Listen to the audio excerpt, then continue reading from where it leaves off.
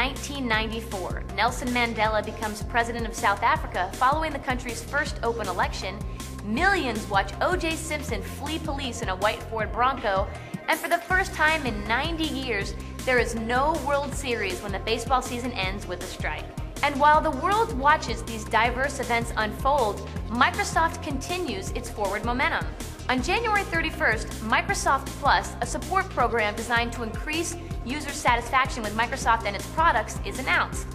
The following month, on February 14th, Microsoft signs a definitive agreement to acquire Softimage Incorporated. Softimage is a leading developer of high-performance 2D and 3D computer animation and visualization software. The stock transition, which has an approximate value of $130 million, is approved by the board of directors of both companies. In the summer, on May 17th, Microsoft introduces the architecture for its new software solution for delivering continuous media, such as audio and video. Now, this software solution is codenamed Tiger.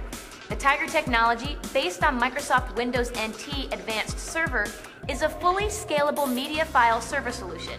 It will provide media on demand for personal, corporate, and citywide deployment. You can view it as a portal onto the information superhighway. In other words, it can be playing video information. Here it's playing a demo clip from Softimage, which is a company that produces 3D animation and graphics. So it can be used for that purpose. But as Craig mentioned, this machine is actually also a Tiger server. And in fact, using modern PC technology, a box of this size could easily support more than 100 simultaneous video streams of this type. So what we're really saying is that relatively small computers can run the Tiger software, and that those types of systems can be extremely important. Now, of course, none of this really makes any sense or really does any good for you unless the system is actually going to do something that users actually want. Well, one of the things that they may want to do is to grab control of their own video, to be able to select videos of their choosing, and to be able to access information within those videos that they want. So here we've now centered attention on a particular monitor which has a remote control receiver sitting right next to it, and I've got a remote control device right here. So what I'm going to do is I'm going to pick a movie that I might be interested in seeing.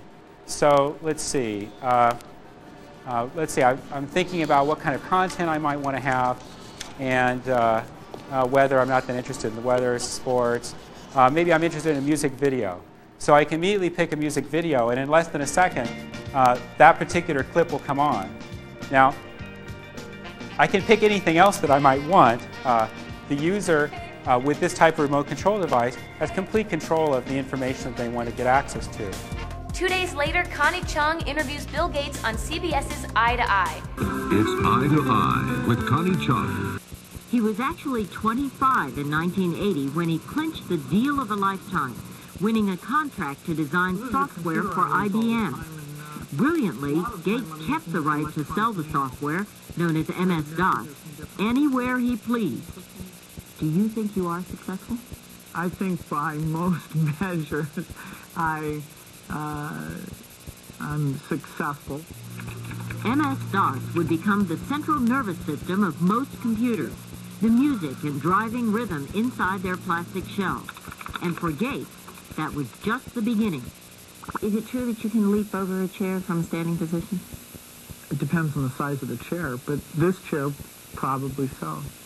Will you do it? You know, I don't know with the microphone on if it's doable. Watch the light, okay? I'll cheat a little bit. In early June, Microsoft and Scholastic Inc. announce an alliance. Now, this will include the developments of children's multimedia products and other activities that blend Microsoft's technology expertise with Scholastic's vast knowledge of children's communication. A week later, on June 20th, the next version of the Microsoft Windows operating system, codenamed Chicago, enters its first broad testing phase. More than 20,000 customers, software developers, and hardware manufacturers in more than 20 countries worldwide are expected to receive beta products. Chicago is the planned replacement for Microsoft MS-DOS and Windows. It will later be known as Windows 95.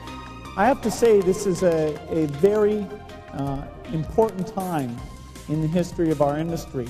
We have a lot of new advances that are going to change the way that people think of a personal computer.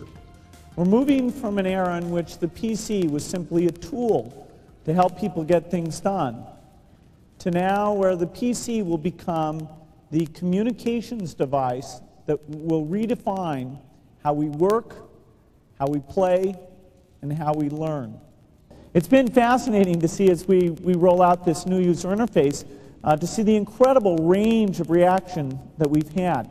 The Bob, which is our first application with social interface, has been widely praised as a new way to really pull users in and make it simple so you don't have to know all those toolbar icons and all those menu items. Other people have said, well, no, this won't do. You know, we spent all these times learning all those menu items. You can't really come along and simplify it. And it's a lot like graphical interface, where the original character mode users thought it was just maybe for wimpy users, and they weren't going to be drawn into anything that lowered that barrier to entry. Well, clearly graphics interface didn't take off overnight. It took a lot of patience, a lot of perseverance, and the criticisms about the speed and the development tools, those were all valid, and it took many years to overcome those to get to the point we're at today, where it's taken as a given.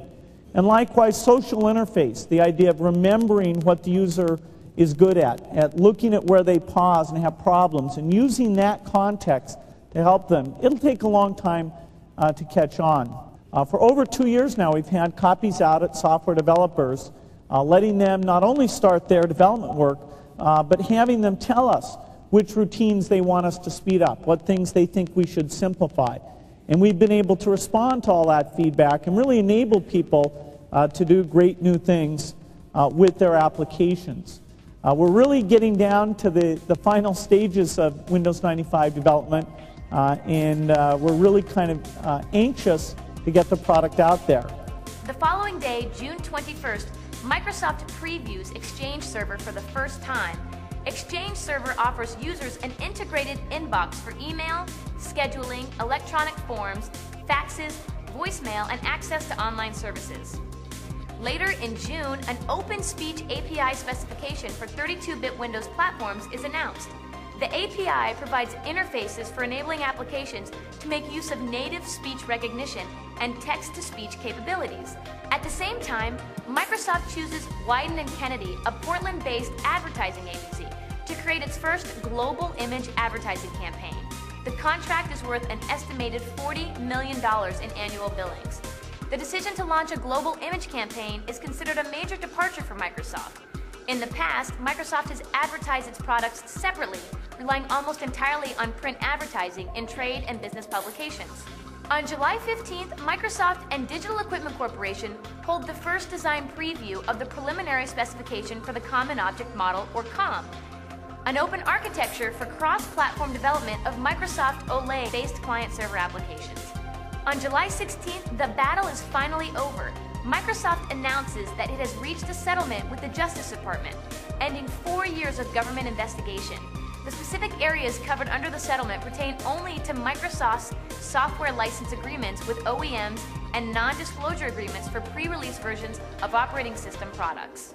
A month later, on August 12th, Microsoft announces plans to rescue baseball fans during the 1994 baseball strike, utilizing Microsoft Complete Baseball as a life raft for baseball purists. Microsoft's special online service, Baseball Daily, will be available for free to everyone who currently has the program for the duration of the strike.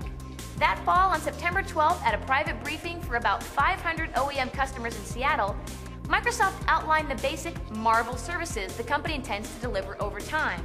These services include email, product and vendor forums, bulletin boards integrated with Usenet news groups, conferencing, and forums for special interest groups. Initially, Microsoft will use Marvel, or MSN, the Microsoft Network, primarily as an online support service for its products. Later in September, Microsoft introduces Microsoft Backoffice, an integrated information system. Backoffice includes Mail Server 3.2, which will provide a direct upgrade path to Microsoft Exchange Server, which is scheduled to ship in 1995. October 3rd is cause for celebration at Microsoft. On that date, the millionth copy of Microsoft Project ships. This milestone reflects the combined shipments of all versions of Microsoft Project, full packaged product, and does not include shipments of product updates. Another lighthearted moment arrives on October 7th, when the Consumer Division announces the National Image the Magic contest. School children in grades 3 through 6 are asked to describe what the coolest computer could do. In 50 words or less, the 6 children who win will receive an all-expense-paid trip with a parent to the corporate campus in Redmond, where they will meet and share ideas with Bill Gates. On November 1st, it's the premiere of Microsoft TV, a 1-hour semi-monthly satellite broadcast program. It's designed to help customers stay informed about Microsoft products, applications, and strategies. It's aimed at corporate information services professionals, software developers, line of business managers, and Microsoft solution providers. Also on November 1st, Microsoft announces the acquisition of the assets of NextBase Limited, a leading interactive mapping and route planning software company based in the United Kingdom. Products include AutoMap Road, Atlas in the US, and AutoRoute Expression in Europe. On November 9th, Microsoft launches a global brand campaign. Over the next few months, the company will invest over $100 million in an international marketing campaign to build the Microsoft brand name. The campaign, Where Do You Want to Go Today?, aims to differentiate Microsoft from the competition and to get people excited about software.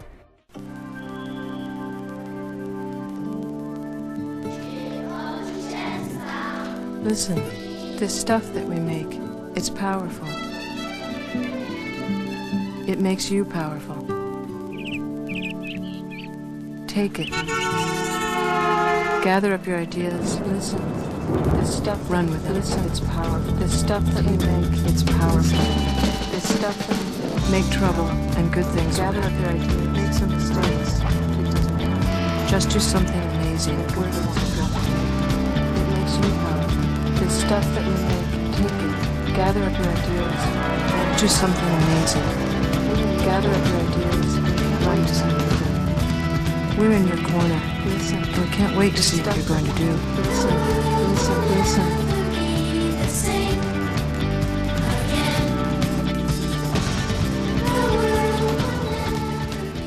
In mid-November, Microsoft announces that it has acquired One Tree Software, a privately held company which produces SourceSafe, a source code control tool for advanced team software development.